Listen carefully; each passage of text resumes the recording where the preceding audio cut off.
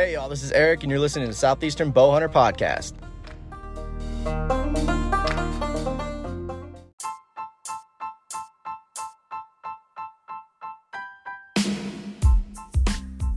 What's going on, guys? Eric here from Southeastern Bowhunter Podcast, and we're gonna have one of my buddies on, a local guy, Mr. JD Cobb. He's been on a few times. He's from Drawback Outdoors, and this is just gonna be a classic BS session. We were supposed to have another guest on, but we had to reschedule, so I hit JD up and I'm like, hey dude, you want to do another one? And he was down. He's always down to do episodes. So thank you, JD, for coming on. Before we get started, got to thank the sponsors, Osseo Gear, best camo in the industry. Go save 10% on their website using the promo code SEBH10. Next up is going to be Summit Tree Stands, man. I love them. I love them. I love them. I love them. I'm getting mine wrapped up this week, and it's going to be ready. It's going to be 100% ready to go for this season, which I cannot wait. If you're in the market, go save 15% off of their website with the promo code SEBH15. That's site-wide. That's for all accessories, all tree stands, climbing sticks, anything you want on there. Last but not least is Urban Archery Outfitters. Just go to the website. Go to the website, check it out, get involved, help them grow. They are growing very fast, and I'm very happy to be working with them and a part of the whole thing. Before we get started with JD, I got to thank Andy Freeman and Thor Nichols, man. Those are two of my best buddies. They're always supporting the podcast. They're always some of the first listeners, and they're just good guys. Andy Freeman has a YouTube channel called AA Outdoors TV. Thor, I think, has a YouTube channel. I'm not really sure. He told me something about putting new episodes or new videos out soon, so he may be doing that. If he does, I'll plug it for him. But yeah, man, season's fast approaching, so me and JD cover early season stuff. We cover probably our broadhead choices. I also want to give a shout out to Easton, to Gary from Easton and Severn, man. They sent me some Easton Axis 4mm arrows and some of the new Sever 1.75 titanium heads, just to try out, and I can't thank them enough for that. I'm super excited. Those arrows should be getting built probably by the end of this week, and I will be maybe doing a review video on it. I'm not too sure, but speaking of videos, go to our YouTube channel. We've started posting videos of, all the podcasts. Sometimes it takes a little bit longer to upload it. It won't usually be the same day just because it takes a lot longer to upload it with the, videos being so large and all that stuff. But definitely go check that out, like and subscribe. I know that sounds like every other YouTuber, but we're trying to make this thing grow. And, man, I'm just going to stop rambling on. Let's get started with my buddy, JD Cobb.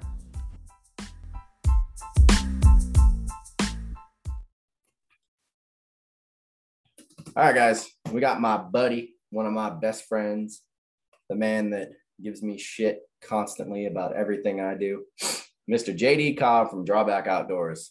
And from the looks of it, you're outside. How's it going? Your balls off, man. So what's up? Yeah, it's, just hot. No real way to put it. Hot, working. I finally just got off about 20 minutes ago. And then I went outside and shot my bow some more. So I'm really hot and sweaty. Yeah, you did a 90-yard shot. You sent me a text a few minutes ago. Mm-hmm. And I mean, I thought your yard that your, workhouse has isn't big enough for that. So how'd you pull that off? So yeah, the little rental house that we have here is max I've got is like 60 yards. And then I'm standing in the road if I want to go any further.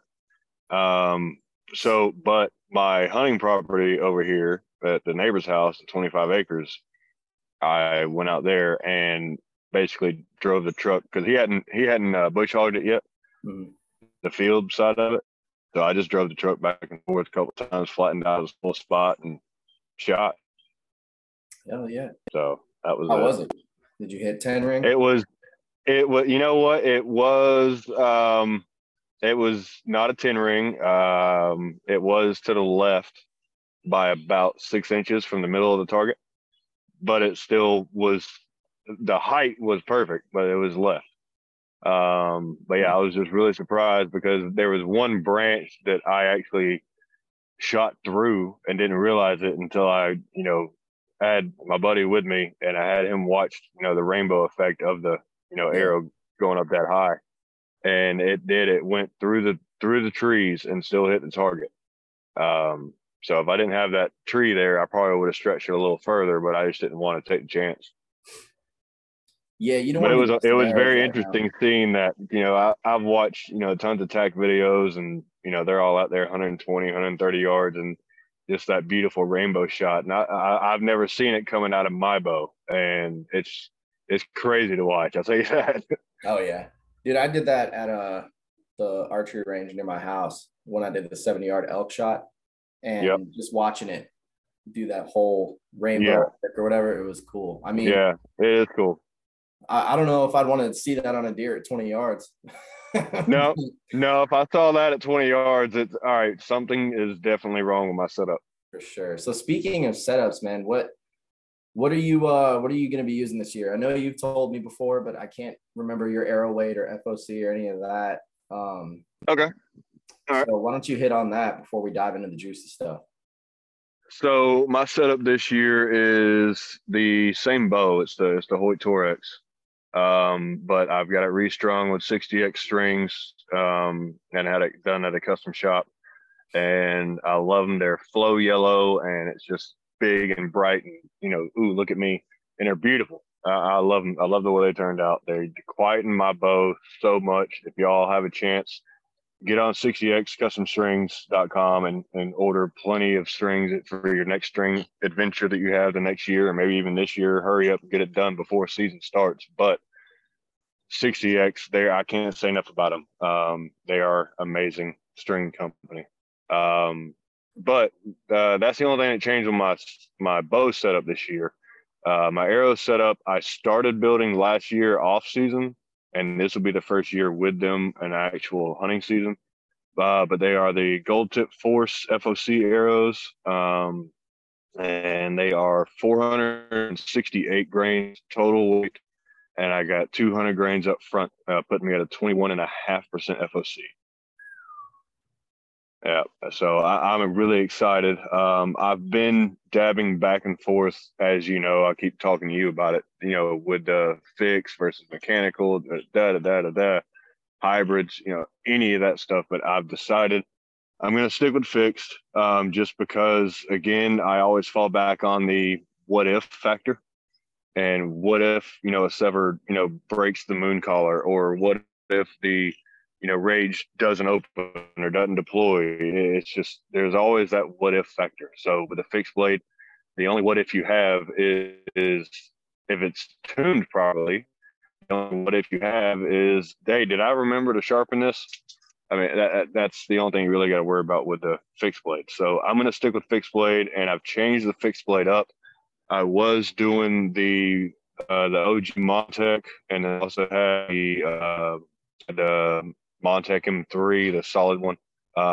But doing some more research and found out that is metal infused. It's not a one piece. It's basically liquid metal that's poured into a cast and then hardened.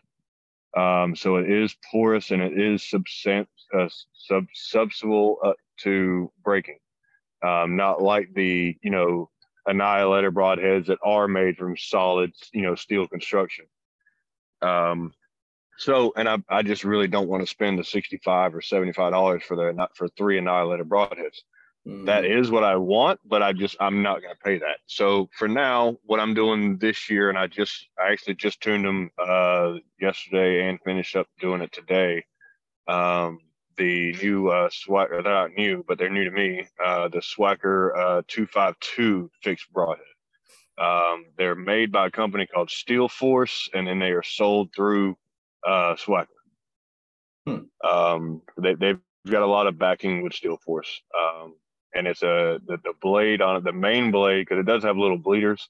It's an 1.5 inch main blade, which is actually a 0.65 thick blade. But the bleeder blade is a 0.875 of an inch, so it's almost an inch bleeder blade, and that's your standard 0.25 thickness, as most other fixed blade bleeders are. So that's my setup I'm using this year. So, and with the strings, it did bring my poundage up. because obviously new strings will give you higher poundage. So I'm actually at 75 pounds right now. Yeah. Good Lord, man. Instead of my normal 72. Yeah. So So basically, with the broadhead stuff, man, like you and I have had plenty of conversations on this podcast, off the podcast, over text, in yep, person, in the truck, on the way to a deer yep, stand. Like this is yep, something we talk about a lot. And a lot. It's a huge rabbit hole. Like oh yeah. Bunny Rabbit would be, Bugs Bunny would be happy with that one. Oh, for sure. And the thing about it is like, you know me. I mean, I said it yesterday when we talked. I'm really picky about my fixed blade choice, really my broadhead choice in general. Mhm. And I think you're on the right track with the solid construction because I love the Q80 Exodus, but I will say that there has been one or two times with the same broadhead. Now, granted, this thing is hit rebar. This thing, in my Reinhardt target, it's hit the plastic tubing that holds the foam in. Like that thing is destroyed. Right. But Yeah. one thing I did notice is the blades, after they go through hell, tend to not really separate, but start to separate from the tip. Mm-hmm. Yeah, that tip will start to come off. Yeah. Yeah. And Yep. that is not a knock on Exodus because I still think they're one of the best fixed blades out there. As far as replaceable blades go, I think they're the top broadhead out there for it. But when it comes the one. Go ahead. When it comes to solid construction, see, I don't like Annihilators just because they're so small. I know they're accurate, but they're tiny. And now, I don't. Speaking of that, you're bashing on one of my favorites here, so I got to stop you. The standard OG Annihilator 100 grain is small. They also make a 100 grain XL. Yes, I was just about to touch on that. Yeah, which is bigger. And then obviously they've got the 120 and the 150, and they offer all three of theirs in a smaller and a XL size. Okay. What size is the XL? The XL it's 100 grain, but I believe it is yes, it is still smaller than most. But I want to say it's 1.25 inches. So I know it's small. But you will never have if you pay that $75 that I will eventually, but you'll never have to replace your broadheads again. You can flat stone sharpen them and be done. Well, I mean, I know of a guy that shoots the Montex, the original Montex, and he's been using the same broadhead for like 15 or 18 years or something like that. And he said that after that amount of time of resharpening every year, obviously you're going to lose weight. So I think it started as 100 grams. Now it's down to like 80 or 85 or something. Oh, God. Yeah, he's sharpened them that many times. Wow. So, has he got some more brass in there to help? Yeah, I don't know. I don't know the guy personally. Wow. I just heard him talk about it on a podcast, but I got you. No, and the thing is too, like, I've looked at solid construction. I mean, I've looked at, like Day 6, definitely Iron Will. Those I think the Iron Wills are some badass broadheads, but yeah, they are. They are. I can't spend $100 for 3 broadheads. Exactly. That's just too much.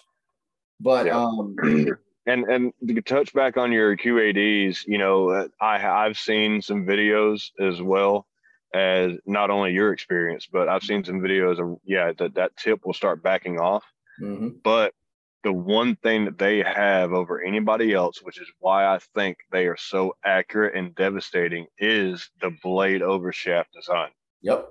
That is, and Amazon has their own version of it now called the D-Power. Oh, I hate that.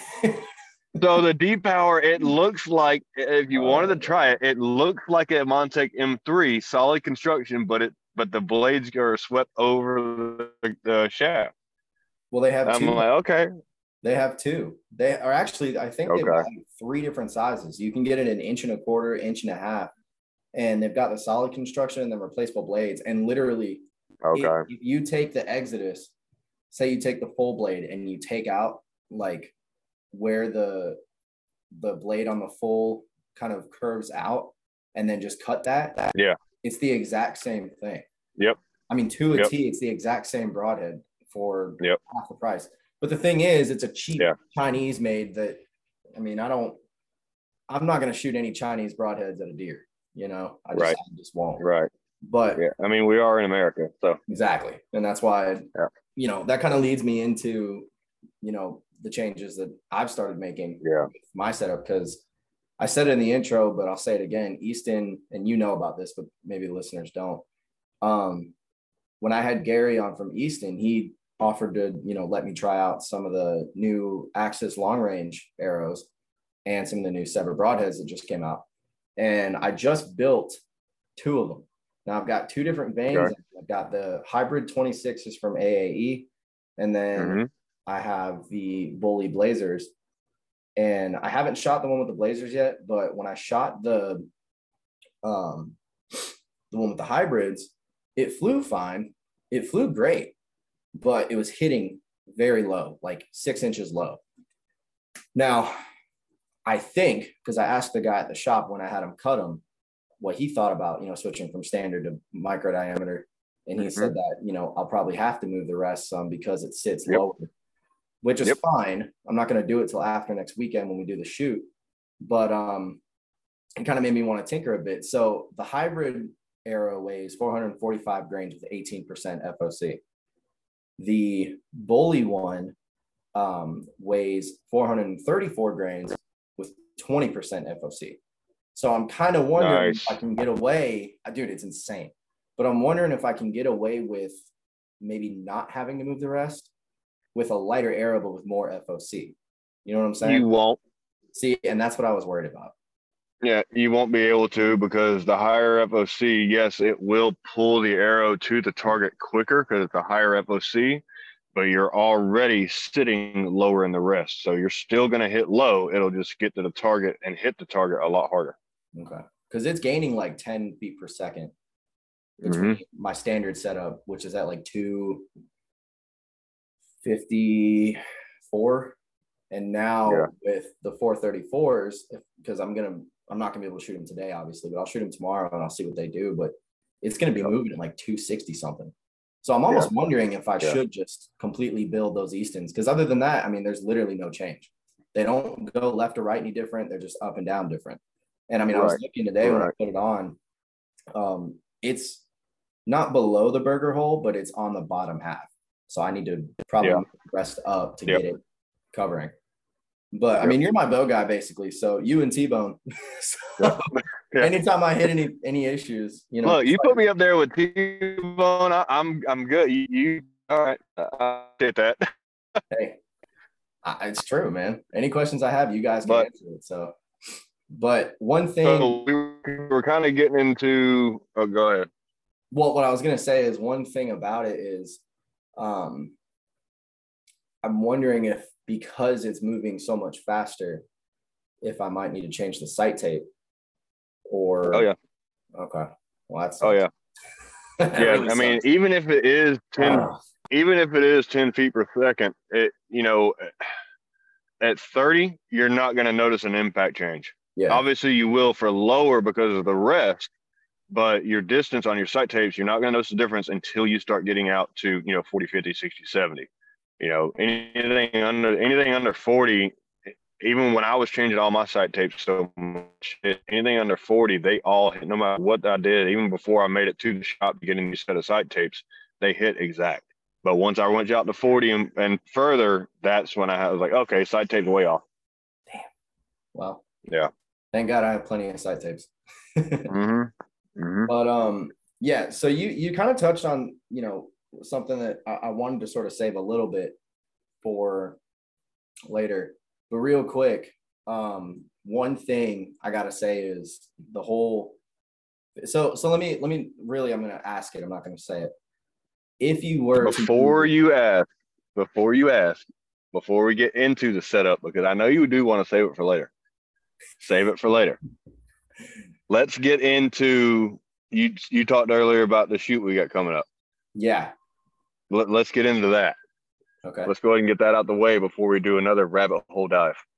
Get the important stuff out. I got you. Yeah. Um, all right. Well, how ready do you think you are for the state shoot? You know, I I haven't shot this week. Will be the first time I've actually shot every single day at least 30 arrows a day, Okay. every single day this week. But 3 weeks prior to that, I never touched the bow.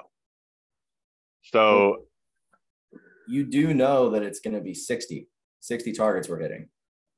yes, Okay. I talked to one of the guys up at Ace today when I was there, and I asked okay, him. It starts at 8:30, both Saturday and Sunday. But the thing is, too, we might not actually be able to shoot together because they split up the shooters. Probably because there's so many of them. okay, yeah, I'm sure, like if we get there at the same time, I don't see why they would change yeah, that. He said that it's 3 ranges of 15 targets, and okay.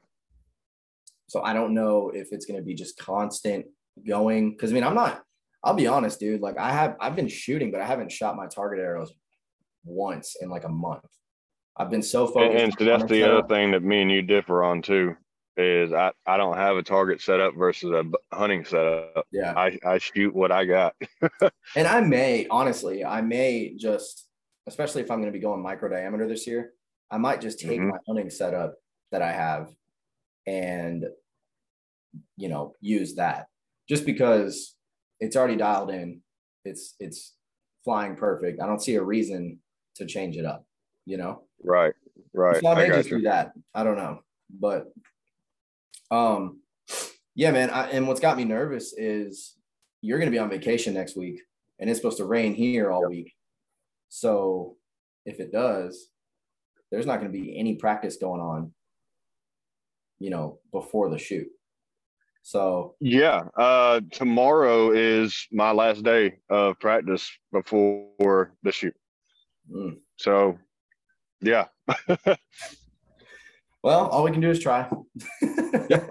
Yep. I mean, it's just a state championship, but it's all right. Yeah, I mean, what's that? No big Just deal. another day at the range. Just another shoot. But no, what I And wanted to that's ask honest. you, That's honestly the way I think we need to look at it too. Is yeah. it's just another shoot. Well, I mean, it's not like we're going to, the world finals or anything like that. Like we're not doing, Right. I mean, maybe if we somehow by the grace of God do it, but Yeah. I'm not expecting that. But no, what I wanted to ask you was if you were to switch back to mechanical, what do you think about Sever? You think you'd give it a shot? Did I lose you? Oh, there you are. Did you hear what I said? There. No, I switched over. I got your text about my service sucks, so I switched it over to Wi-Fi. Oh man, we're just showing all the behind the curtain stuff, aren't Yep, we? literally. No, what I was saying is if you do, because I know you're set on fixed, and I think there's nothing wrong with that. But if you ever did, go back to mechanical, would you give the Severs a shot? Because I know you're a huge Schwacker fan. Like that seems to be Hmm. your broadhead of choice. But the Severs, I mean, I can tell you from experience, especially shooting them yesterday, they're like darts, man. And it's good to be able to use the same broadhead you're going to be hunting with. Yeah, And I just feel like yeah. there's a lot going there. Because I mean, I tried getting you on the G5 train, you didn't jump on. Hmm. I told you about me considering using a Rage this year after me and Joe Miles talked, just to see. I mean, you never know. Yeah, yeah, Um, but once Sever sent me those 6 broadheads, I mean, I why not use them? Like to yeah, me, yeah. it's just Rage, but better. So I don't know. Would you consider using Severs, or is that kind of just you're so fixed on fixed, that You you're know, I would. The only downfall that I keep seeing about those is two reasons. The rattle, which comes from the little moon spacer that's in between the slip cam, and then also that moon spacer breaking and causing the blades to actually go vertically out in front of the broadhead. really Yeah. Yeah, Never I've seen a seen that. lot of stuff. I've seen a lot of stuff on that, and those are the only two things that are keeping me from it. Huh. The full titanium ferrule and blades, everything being titanium and as strong as it is, I love it. The no collar, I love it. But that rattle and the little collar inside breaking, I just I've seen too many bad videos on them. Yeah. Well, if I get a shot on a deer, I'm not going to say when, because then I'm probably never going to get one. But if I get one, I'll let you know how it does. I've never heard of the moon spacer breaking. Now that may be from people putting it in wrong, because I have done that. But I mean, I don't know, dude. I've seen so many test videos on that broadhead, and I've never seen anything happen with it. But I just figured I'd ask, because I mean, I'm not sponsored by Easton or Sever, and it was a huge blessing for them to even send this stuff, because you're talking. Right. Oh yeah. I mean, those arrows ain't cheap, and those broadheads, No. especially 6 of them, it's not cheap either. So I No. cannot thank No. Gary enough for doing that. But Yeah. I'm just curious, trying to see what other people think, and Right. they don't work. I've got the Mega Meats, and if for some reason those don't work, I have the Exodus, and we both know how strong that thing is. So Yeah. Yeah. Yeah. well, look, you made a post on Facebook. Let's just get into it. All right, let's get into it. You made a post on Facebook today. I didn't really. And my phone is still blowing up, by the way, as I'm we're sure talking it about is. this now. I'm Yeah. sure it is. I didn't really get a chance to read all of it, just because Okay. I was driving and I, was dying from the heat, so a little delirious. But basically, what was the post and what was the reason behind it? So the post, which one of my first comments on it after I posted was, because someone had reached out and we're like, because at the end of the post it said, PM me, for an explanation. Mm-hmm. And the first guy posted, he's like, if it's a secret or if it's not a secret, why don't you just go ahead and post it? And my first thing was, I don't want to offend anybody, by doing all this. So that's why I'm just reach out to me individually. And of course, I have offended so many people already. It's not even funny. But the post is, if you are shooting a fixed blade. Now, again, I've had people comment already about, mechanicals, and I'm like, no, it says it. If it's a fixed blade, you do not need to paper tune if that is all you're doing. Meaning, that's it. Like if you're only that was all. shooting. Yeah, that was all. Yeah, exactly. If you're only shooting fixed blade broadheads, you do not. If you're paper tuning bare shaft, you're doing it wrong, and that's what the post said. So, what's the science behind that? I think I know where you're going with this, because I've had issues before with a perfectly paper tuned bow, and then threw some fixed blades on there, and it flew like crap. So flew like crap, right? Yeah. So, and you remember, because this is around when we first met, and I'm like, yo, I'm having these issues. What do you think?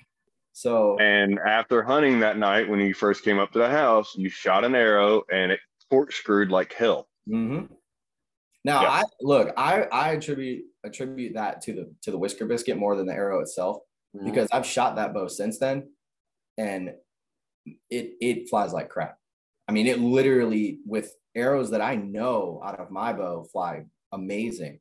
I'll shoot the same one, and I can watch it without a lighted knock. I can watch it kind of fishtail, and then it hits the target and it's corked left, and it's just. So I mean, what's the science behind the whole, if you're paper tuning and you're shooting a fixed blade, you're doing it wrong? Like what led you to that? I know you mentioned MFJJ and Tim Gillingham, but what gave you? And Levi Morgan. Yeah, well, like I said, I didn't read the whole thing. So what's the science? All right, the science behind it. Okay, so everybody has a spine chart, right? Every arrow company has a spine chart, and they're all wrong. Well, yeah, for the most part. Yeah. For the most part, they're all wrong. But okay, spine deflection. Remember me telling you about all these big words I'm going to be using? Okay. Spine deflection and spine deviation happens when you take, I'm going to try and show you here, Okay. the back of an arrow and the front of an arrow, and you push it together. Okay. That's the same thing that's happening when you shoot it out of the bow. Okay. There's two forces going on the arrow at the same time. Mhm. Okay. When you push on it and it bends, that is your spine deflection. So what happens is, and actually, especially with Victory and well, yeah, it is Victory because they do the rip and gamers and all that kind of stuff. That spine aligned little thing that you see on there is backwards because we've all been told for all these years to do the spine alignment on the heavy side of the spine. Mhm. Wrong. When you bend an arrow, it is always going to bend on what side? The weaker side. The weaker side. Yeah. So in essence, those labels where it says spine aligned, when you set it on your rest in your bow, actually needs to be on the bottom. That explains a lot because I've done Because that. when you fire it out your bow, it's going to bend, and when it comes out, you're pushing that force against it. When it's shooting out of the string, it's going to want to bend towards the weak side. Don't you want support from the rest on the weak side? Instead of it the bend going up, and then it's trying to do this and catch itself in the air.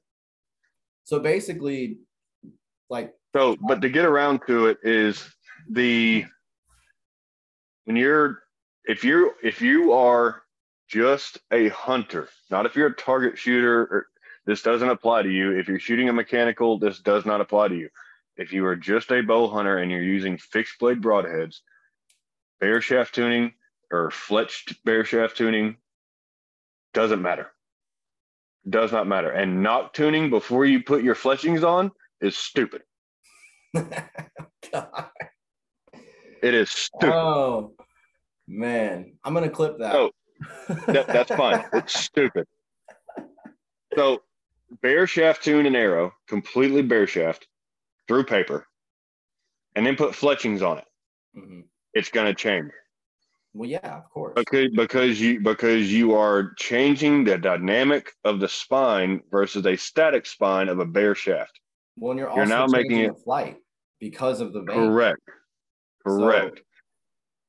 So when people are bare shaft tuning and then they're going out and shooting, they get a perfect bullet hole. Oh, money. And then they go out there and shoot a fixed blade broadhead, not a mechanical, but a fixed blade, and it deviates one way or the other. They go and they fix it by changing their rest. Why?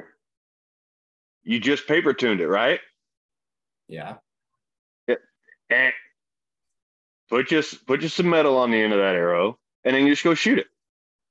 See, and then tune it to your field point. That makes a lot of sense. That's all you're trying to do. When I was shooting, I was just playing around with a bunch of, because I mean, I've got like 100 arrows upstairs. So I was playing around with them and all that. And I wanted to see, for my own, I guess, I'm not going to say confidence, but I guess my own curiosity. I had the Megameat BMP on a Bloodsport Punisher, which is a standard diameter. I fletched it myself. I didn't spine align it. I didn't knock tune or anything. I just was like, okay, throw it together. Let's see what happens. That flew fine. Took the exact same arrow. Took the BMP off, put an Exodus on there. They flew exactly the same. Now, I've never paper tuned this bow. You know that because I haven't needed to. And what was interesting to me is because you hear all these people, and I was thinking about this when we were talking earlier, you hear a lot of people say like, oh, well, in order to get your field points and your broadheads together, you need to move your rest. And to me I'm sure there's something to that because you and I discussed that as well. But what I never understood is if that's the case, if your broadhead you're shooting like the Exodus is, marketed as flies like a field point or close to like a field point, why move the rest? Because then it's not flying like a field point. You know what I mean? Yeah. And so to me, it was like one of those things where it's like, okay, if your bow is tuned correctly and everything is straight and you have good built arrows and everything's where it should be, I completely agree that you just shoot your field point, throw a broadhead on, they should go in the exact same spot. Now, if you've got like a big, wide fixed blade, that's obviously probably going to change because now you've got that drag and the turn and the direction, and everything, the steering up front completely changes. So when you posted that, that's kind of what I was thinking is like, well, of course, first off, why would you paper tune with a broadhead anyway? Because you're going to have more than one cut, or more than, just the vanes cutting. Because now you've got the broadhead cut and you've got the vanes cut. You don't know which one that is. I mean, maybe if you've got like ridiculous helical like I do, but even then, it's not gonna. Yeah. It just never made sense. So what's funny to me though is when you posted that, I was reading some of the comments. I mean, you really did piss off a lot of people. So, yeah. I had one guy on there. I don't know who he is. I'm not going to name drop anything, but there was one guy on there said, well, what if I'm running over 500 grain total weight and I've got, I got 250 grains up front. Mm-hmm. And I'm like, well, for one, that all you're shooting at that point is a broadhead attached to a toothpick. So I couldn't really answer him on that one, but it's just, you're running such a heavy arrow. One, North Georgia white-tailed, it doesn't matter. Yeah. You don't need something like that. But for something of that nature, I don't want to say it's impossible to even try and paper tune that, but it's one of those things. If you're running something that heavy, obviously you don't need a paper tune. Mm-hmm. You just tune your bow and for your broadhead. And that's the other thing too, is everybody's always talking about, well, a properly tuned bow, okay. A properly tuned bow speaks to how many people in the bow hunting industry.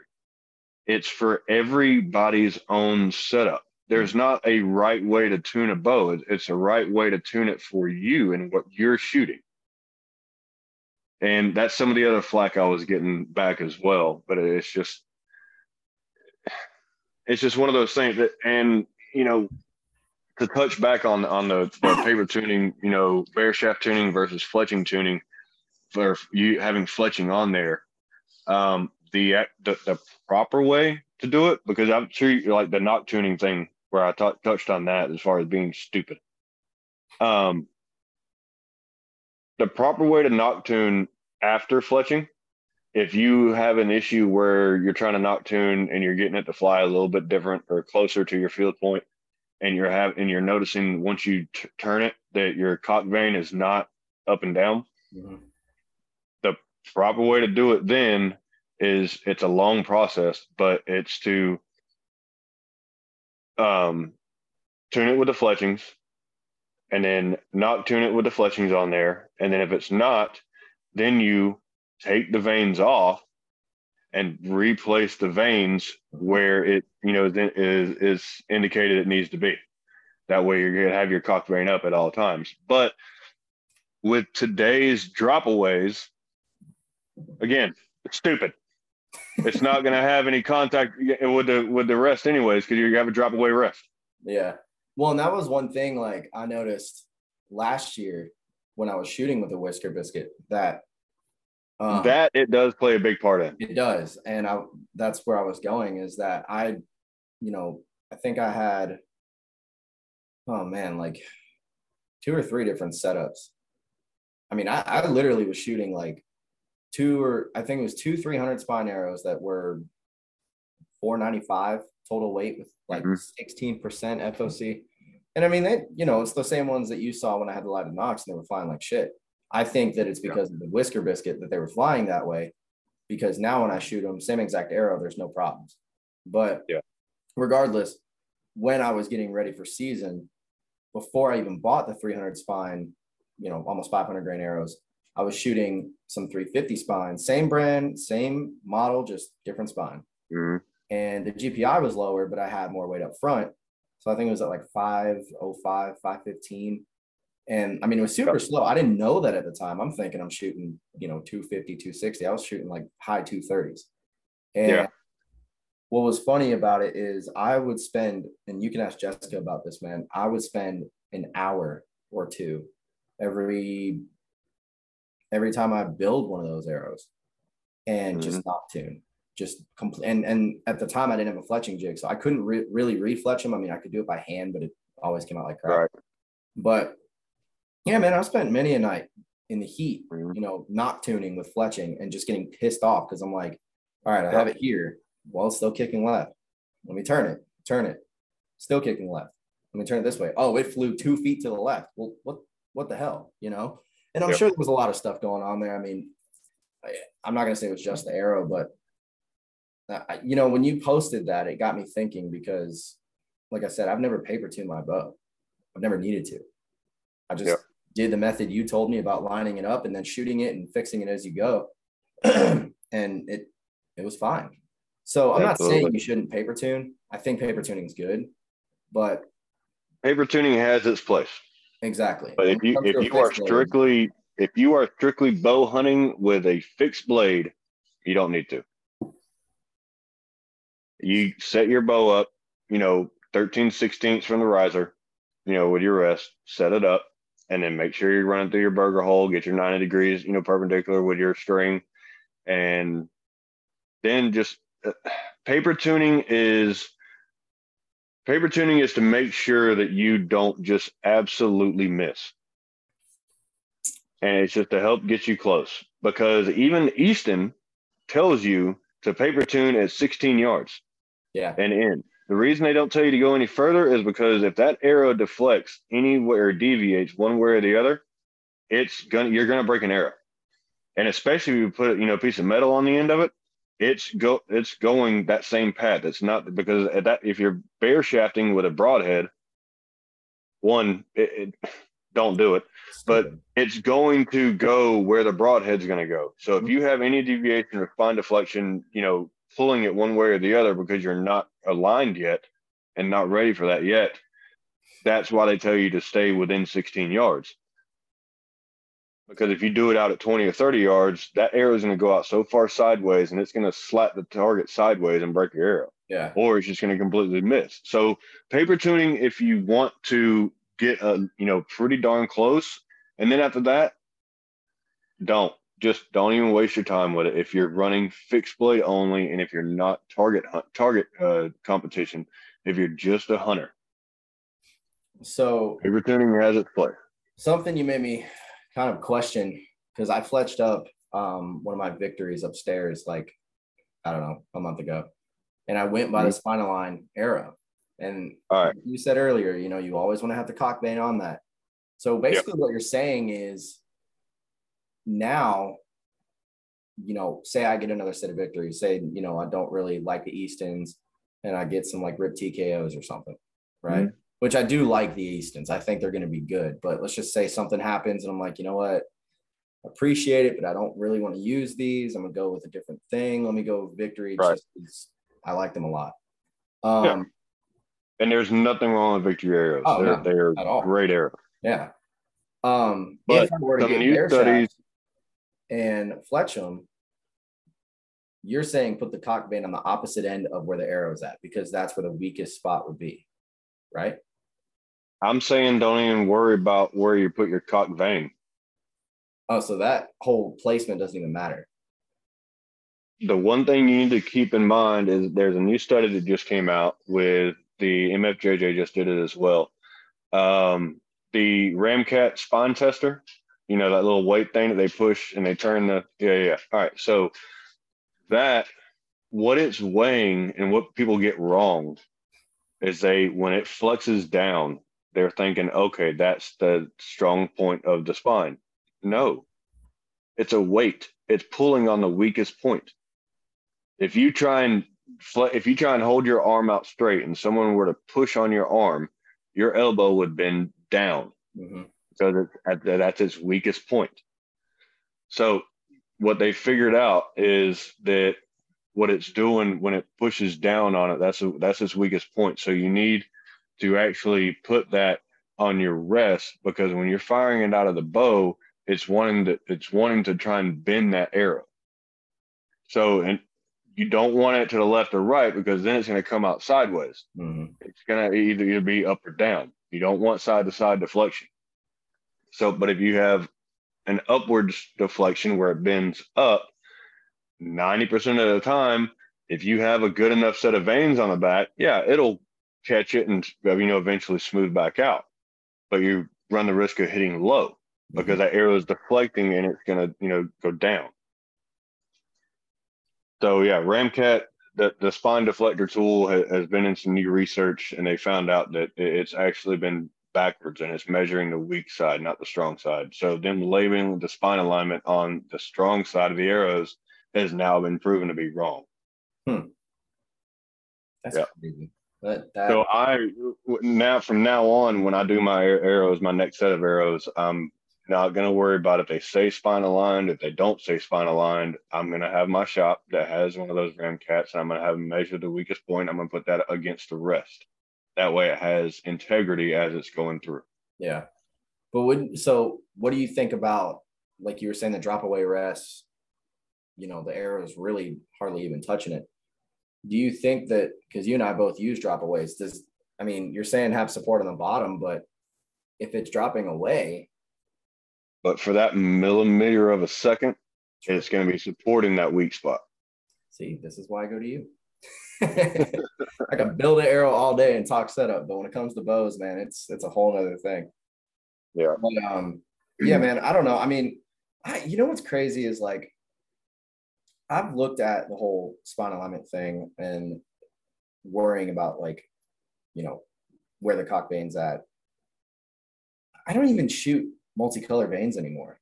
I'm just shooting all the same color. And I've never, since I've started doing that and not really paying attention to, where the weak side or the strong side or anything is, I'm not saying that it's not a big deal, because it is, but I haven't seen any issues. I haven't had any weird flyers. And if I have, it's because my rest was completely off like it was yesterday. I don't even know how that happened. But all I had to do was move it over 2 clicks, and then it was fine. And there you go. So that's what I wonder is, like, what I guess I'm thinking about is maybe the people that are having them, because you and I are both spined up correctly. And a lot of people go off those charts. And I know that Carbon Express's chart, their 250 spine is, and I'm not bashing them, but it just doesn't make any sense. They say their 250 spine is the same strength as their 400 spine. How? Not possible. How? That's what doesn't make sense. And Ranch Trey did a video on it, and he's like, this is, how do you even, not really promote that, but how do you say that? And then people go out and buy them. They don't see that chart, and they're like, oh, okay, 250 spine. I'm shooting 80 pounds, and I'm 30-inch draw, so I'm going to shoot that. And then the arrow's flying like crap. So it just doesn't, I just don't understand. Like, I feel like the spine charts really need a new overhaul, and they need to really look at the research like what you're talking about, and actually start putting it out for the people that don't watch YouTube videos. There's plenty of people out there. Perfect example. I got a buddy of mine that is supposed to be coming on hopefully soon, who has a 30-inch draw, shoots over 70 pounds. I tried to pull his bow back the other night. Dude, I couldn't even get it started. And he claims it's 70 pounds, but that sucker's got to be up to 80 or something. It's ridiculous. Well, you also got to think too, how long is it actual axle? I think it's the same as mine or yours. He's shooting a PSE. Oh God, I can't remember the model. I don't remember the model, but it's not any bigger than ours. It's no bigger than my bear. So that's what was crazy. The whole reason your bear is 30 and mine's 31 and a half. Yeah. So if his is 30, that's a stout 70 pounds. Oh, dude, it's if he had like a 34 axle at 70 pounds, it feels like you're pulling 50 pounds. It's stupid. Yeah, his was insane. But the reason I bring him up is because he's shooting 30-inch draw at 70 pounds with a 400 spine arrow. I know. And now here's the thing. I'm not bashing it. And he's probably maybe going to listen to this, and I hope I don't get a text about it. But I've already preached the gospel to him and was like, bro, you're way under spine.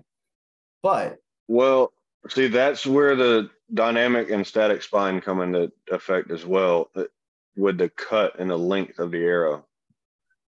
Because if you cut it, if you take a, just for math purposes, if you take a 300 spine arrow that's standard 31 inches and you cut it down to 27, that's a 250 spine arrow.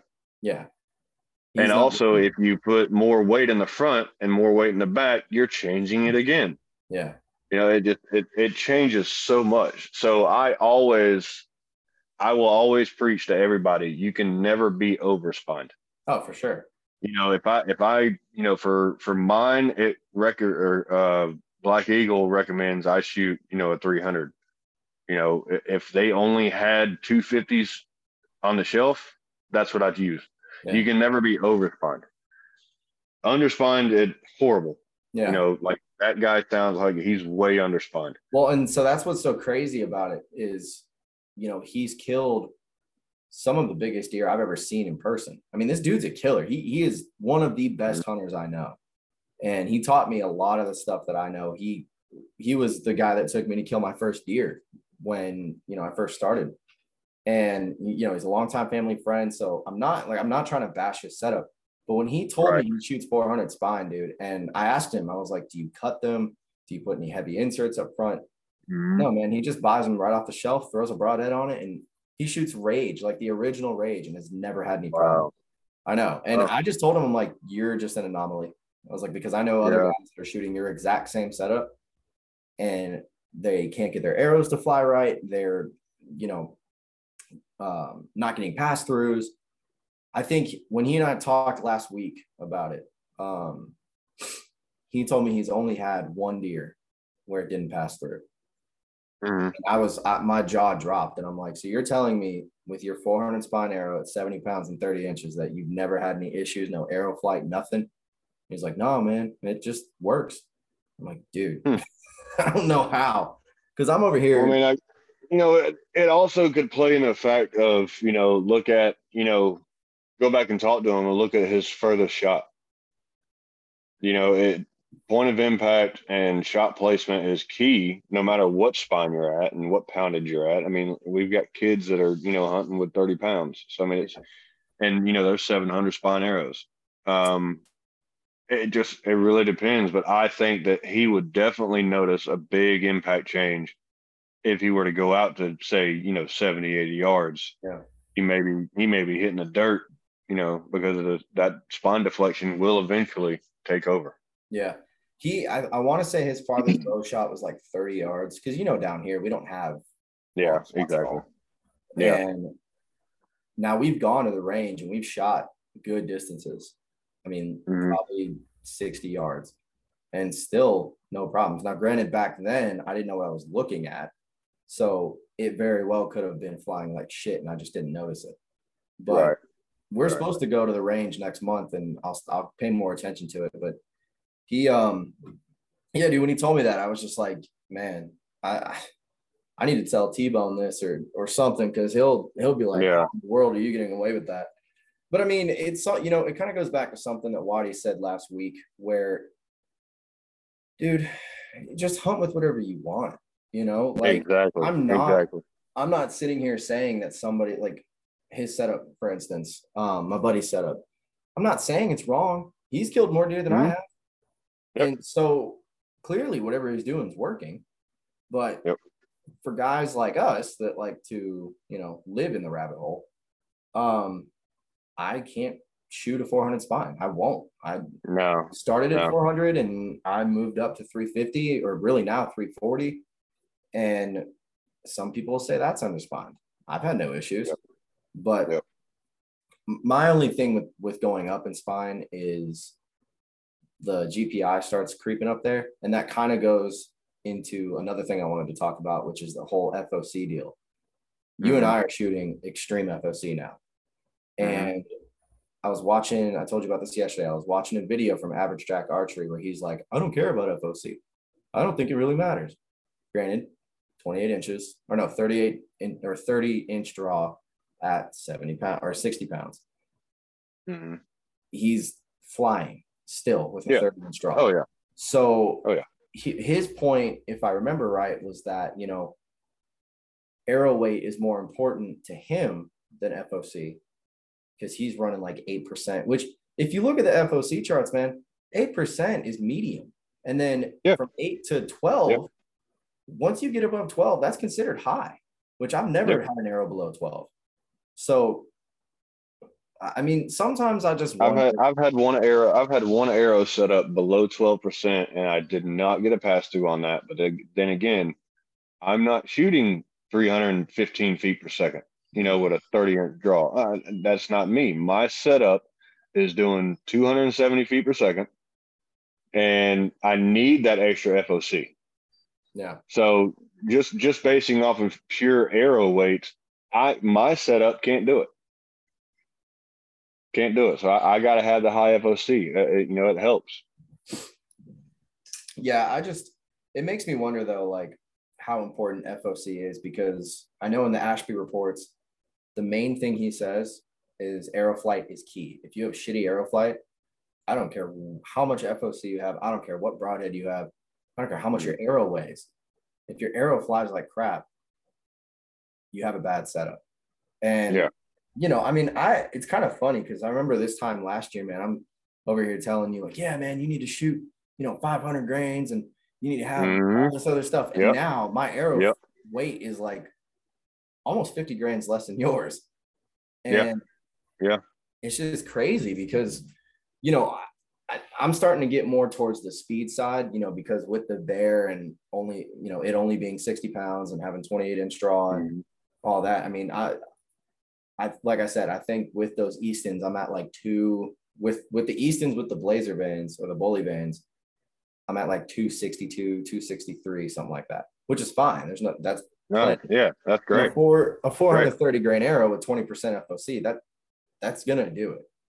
But, oh yeah, without a doubt. But you're going through both shoulders on that one. Yeah, and I'm not really worried about it, but I know that some people will listen to this and be like, "Oh man, that's too light. You need 500. You need this and that. Go get a bow that shoots 70." I'm sorry. And they'll also tell you that it's too slow. Yeah. I don't have that kind of money to go just drop on a bow. I was looking at all the elites and the Matthews and the primes and stuff at the shop today, and they don't sell anything under $800. And I'm like, crap, dude. I'm not getting a bow from y'all. Even Tiffany's bow. I was looking at a bow for Tiffany. It was like $320. I'm like, I'm not spending that on a kid's bow that she may give up in the next year. Yep. There's so much to it, dude. And like your Facebook post, I can't wait to, when I'm done with everything I need to get done tonight, I can't wait to go back and read all the comments and just see. I'm turning my notifications off because it is blowing up right now.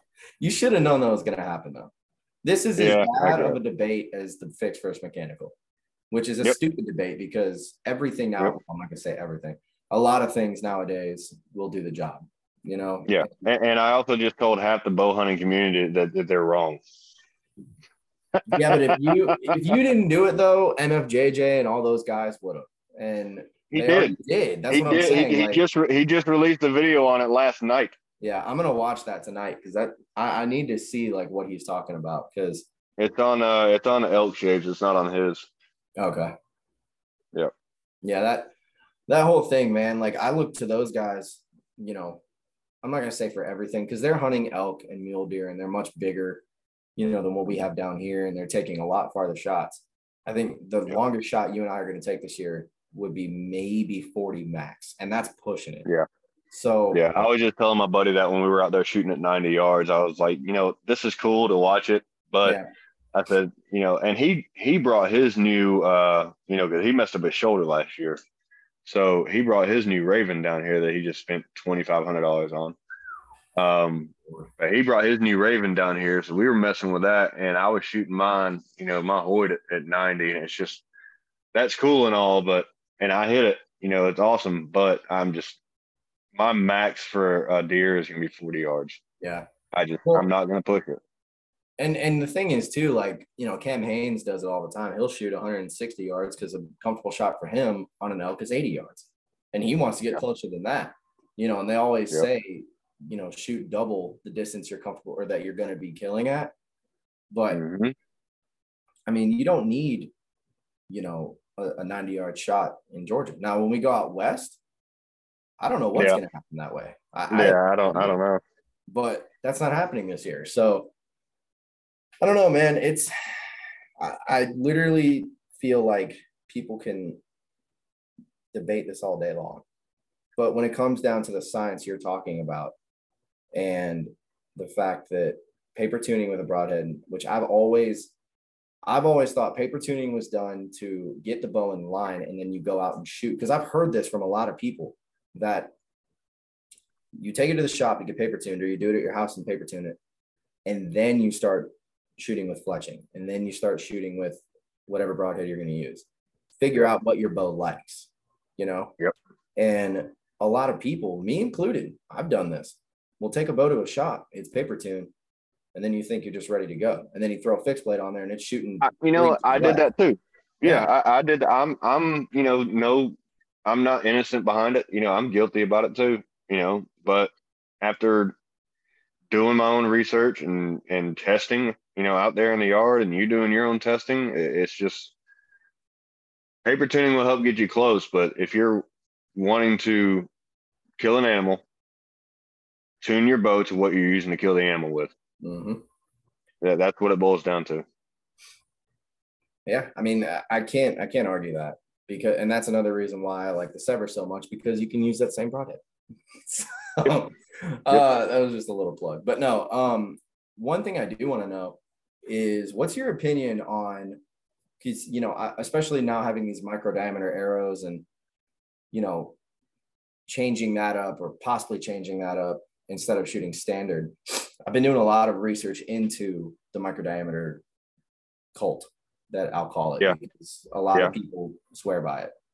I mean, I think I said something to you the other day about it, where micro's cool and it might make the arrow stronger, but do you think that there's a really good reason to use micro? Because you and I both have shot standard the past however many years and really never had any issues. And what doesn't make sense to me is whatever broadhead you're using is opening up the wound channel. So the less friction you have kind of doesn't matter, because you could have a aluminum arrow on there. They used to do that, years ago. Yep. And it still would get pass-throughs with no problems. Mm-hmm. And plus you're going through a medium that is like liquefied in a sense. So, and that's another thing too, that I've been doing a lot of research on, and watching a lot of videos and listening to a lot of podcasts about, not podcasts, but the video style podcasts like this. Yeah. I don't know why I just can't sit there and listen to somebody, but actually looking at somebody while they're talking, I can do all day long. But everybody's doing all these tests into these gel blocks. Yeah, I know, right? So everybody's doing all these tests into the gel blocks. That is such a denser medium than deer will ever be. And some of the research I've watched, they're talking about, I got 16 inches of penetration on the medium, gel medium. Well, some of the research I had found was actually saying that if you get 6 inches of penetration on a gel block, you've already passed through a whitetail. It's just so. I get more penetration with a micro diameter or nano diameter, or however they want to label it.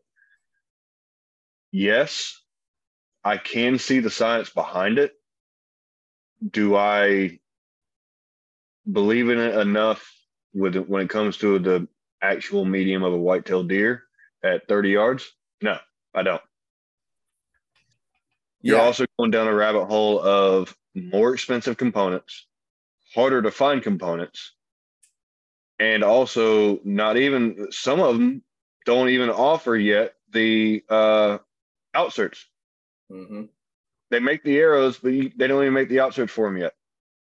So it's just, and then you're down to certain outserts for those won't even accept the standard broadhead. Yeah. Then you gotta find a special broadhead. Yeah. I actually have some six Exodus upstairs I thought I was gonna have to use, but thankfully the stuff I got is it converts it to standard. But Yeah. I mean, the thing is, like, I don't want to sound like I'm knocking micro, because I'm not. There are advantages to it, you know, with the whole less friction in the wind and stuff like that. But what doesn't really make sense about that is, okay, fine. Say you're shooting a field point and it's a windy day. Mm-hmm. Okay. Yeah, I can see the less friction. But you know where the friction's going to go? To the vanes. So unless you're shooting a very low profile vane, you're still going to have it. You're still going to have the wind drift and the deflection and all that stuff. Like, exactly. And again, I'm not saying that, you know, I think micros are bad. I don't. But I don't think that there's, at least from what I can't even really talk on it because I haven't killed anything with one yet. But you want me to tell you what 80% of the stuff on the market is right now? What? Besides me saying it's stupid. Okay, it's hype. That's all it is. It's marketing hype. Well, that's all it is. Because before marketing hype, what was it? It was Fred Bear in the 40s and 50s killing stuff with, I mean, and none of this stuff we had nowadays. Sticks. Literal sticks. Yeah. Yeah. And they got the job done. Yeah. And that again brings me back to what, you know, Waddy was saying. It's just that a lot of the things, you know, there might be some gain to like shooting micro. Let's just use that example. But people used to kill them hundreds of years ago with a stick and string and a stick they found on the ground, found a rock, chipped out a broadhead on it, tied it on there, and it still worked. So correct.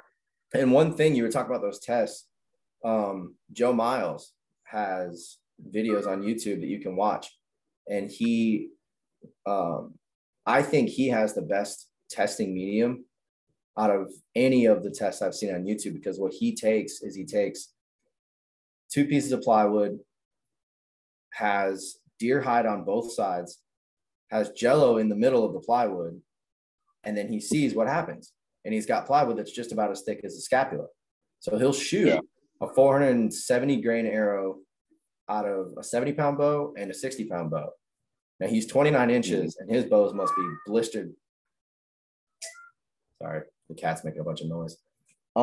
He is blistering these freaking arrows, man. Like, he told me on the podcast, he's not happy, I think, with anything below 290.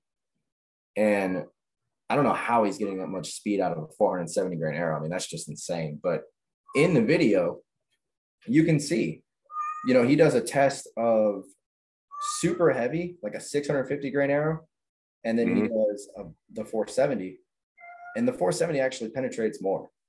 So that it just shows, like, all these ballistic gel things, it makes sense. You know, if you get a broadhead that, you know, penetrates more, okay, fine, but you're not shooting at an animal. And so I love watching the videos, and if you want to base it makes for great content. Yeah, and if you want to base your choice off of that, okay, fine, go ahead. Can you get a good broadhead, you know, decision from looking at what it does to gel? Yeah. If you've got one that goes deeper and then you've got another one that doesn't, okay, we'll contribute that to a whitetail. Yeah. It's gonna go further through.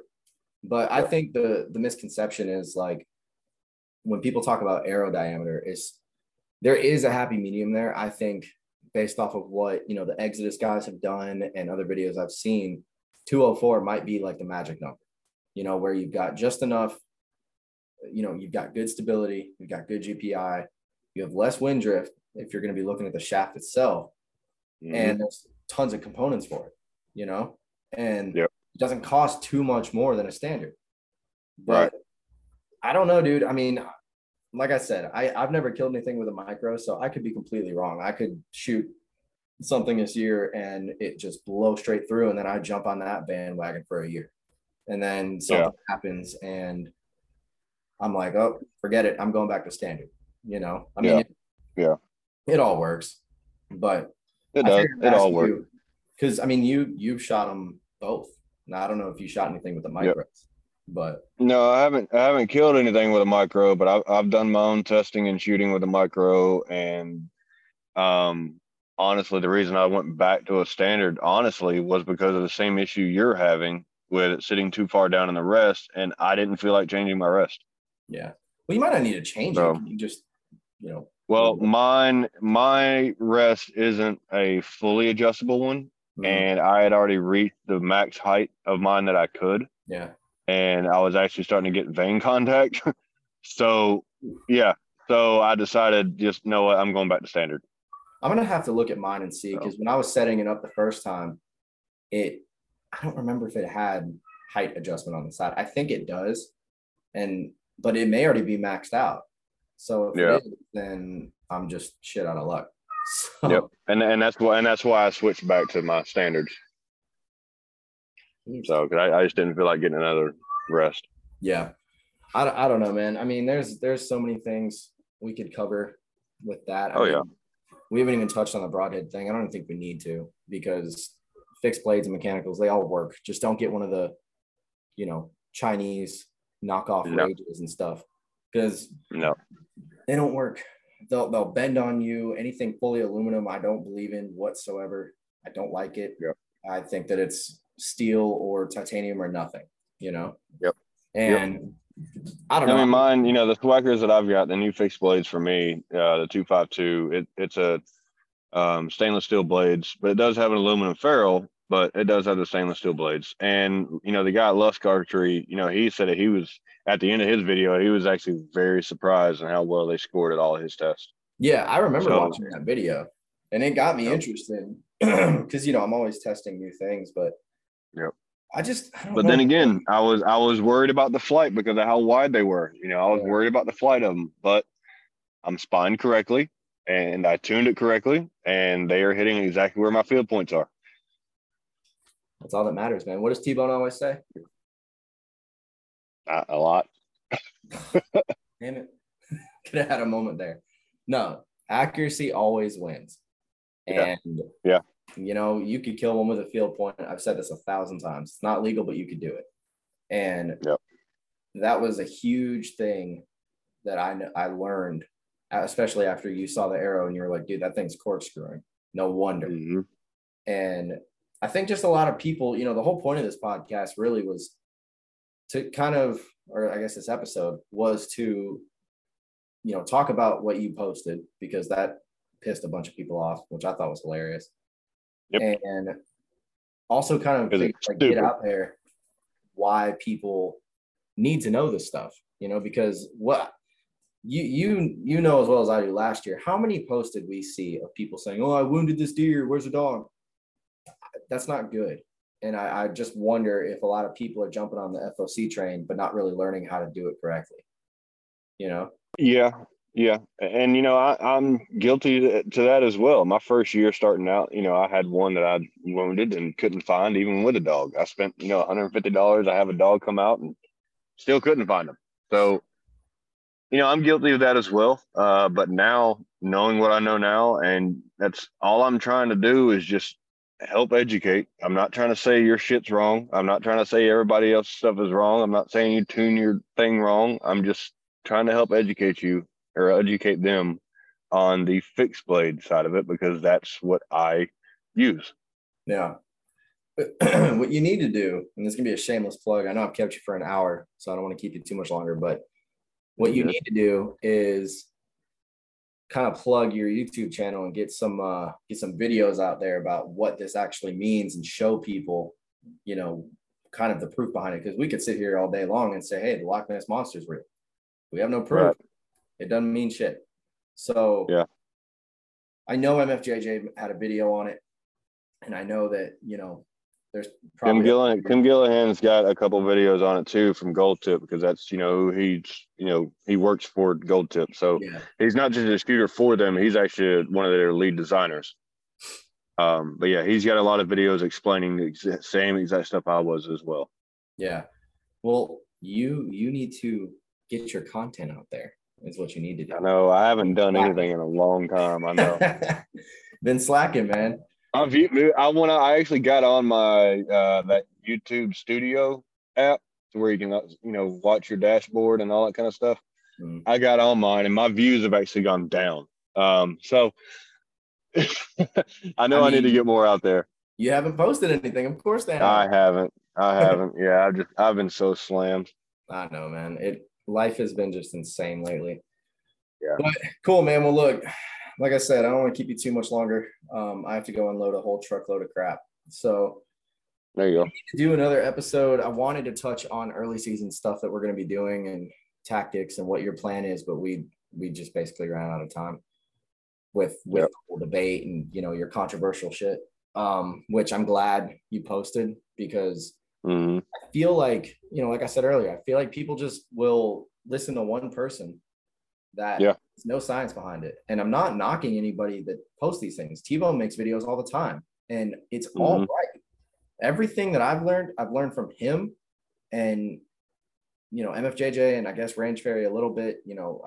I don't really subscribe to the super heavy arrow high FOC thing anymore, but Mhm. he's still right on a lot of his stuff. And, but the thing is, a lot of people will be like, all right, heavy versus light arrow. And then all they do is they shoot into a foam block. And you can't do that. Not if you're looking to kill a deer where it's totally different. Because I could sit here all day long and tell you, oh, my arrows blow through my target. So I'm going to blow through a whitetail. I mean, should I with what I have? Yeah. But just because it's flying through a foam target doesn't mean it's going to go through a deer.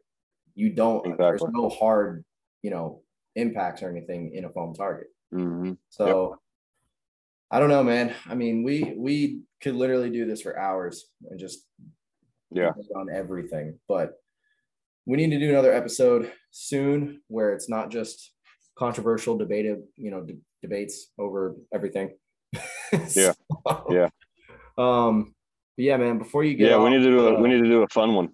Yeah, well, I thought this was fun because we're over here just probably going to be pissing people off. I'm sure I'm going to get tons of messages from guys that listen to this and be like, hey man, you're wrong, you don't know shit, you don't know nothing. And look, man, you can't argue. Look it up. Yeah, exactly. You can't argue real science. Now, for the past 3 years, you could argue that bullcrap science, but I'm not going to get political on this. But real science, you cannot fight it. You just can't. Mm-hmm. If they're showing that the spine indexing and all of that and spine alignment and all of that is wrong, then they need to take a look at that and say, hey, this side up, or do the testing like they've been doing. And this isn't just, I know people are going to think, oh, he's talking about Victory. I'm talking about all of them. I'm not saying that one specific brand needs to change their stuff. I'm saying every brand needs to look at the arrow, figure out where the weakest spot is and put something there so people know, hey, this side up, and then go from there. Yeah. Whether they're going to make it idiot proof. Yeah, because I'm one of the idiots. I don't take my arrows. We all are. Yeah, I don't take my arrows I could have done it today, but I didn't even think about it. I don't take my arrows to the shop and say, hey, can you spine index or spine align this for me? Mm-hmm. It's not something I think about. Yeah. It's literally one of the last things that's on my mind. Should it be? Yeah. Not the last? Yeah, maybe. But the problem with that is, again, 90% of the shops around here, if you take them to get spine aligned, because how they've been told for so long, they're going to spine align it on the heavy side. It needs to be on the weak side. Well, I think that's a good spot to wrap this up because you really can't get any more simple than that.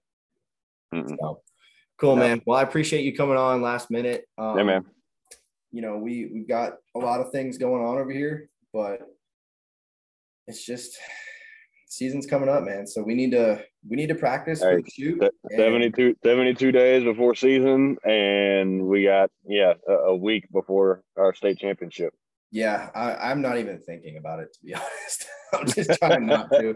I don't want to get all in my head. I mean, it's not a $100,000 shoot, so it is what it is. But man, we'll do another one soon in the next few weeks. Once I get another date that's open, or if someone has to reschedule, like what happened today, and we'll. I see. So I'm just a rebound. Okay. Basically, yeah.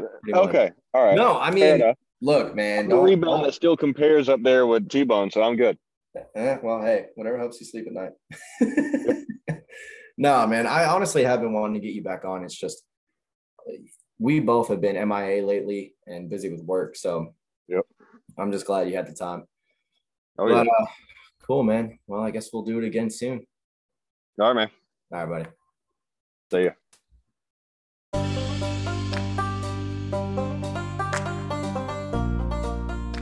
Thank you for listening to this episode of Southeastern Bowhunter Podcast.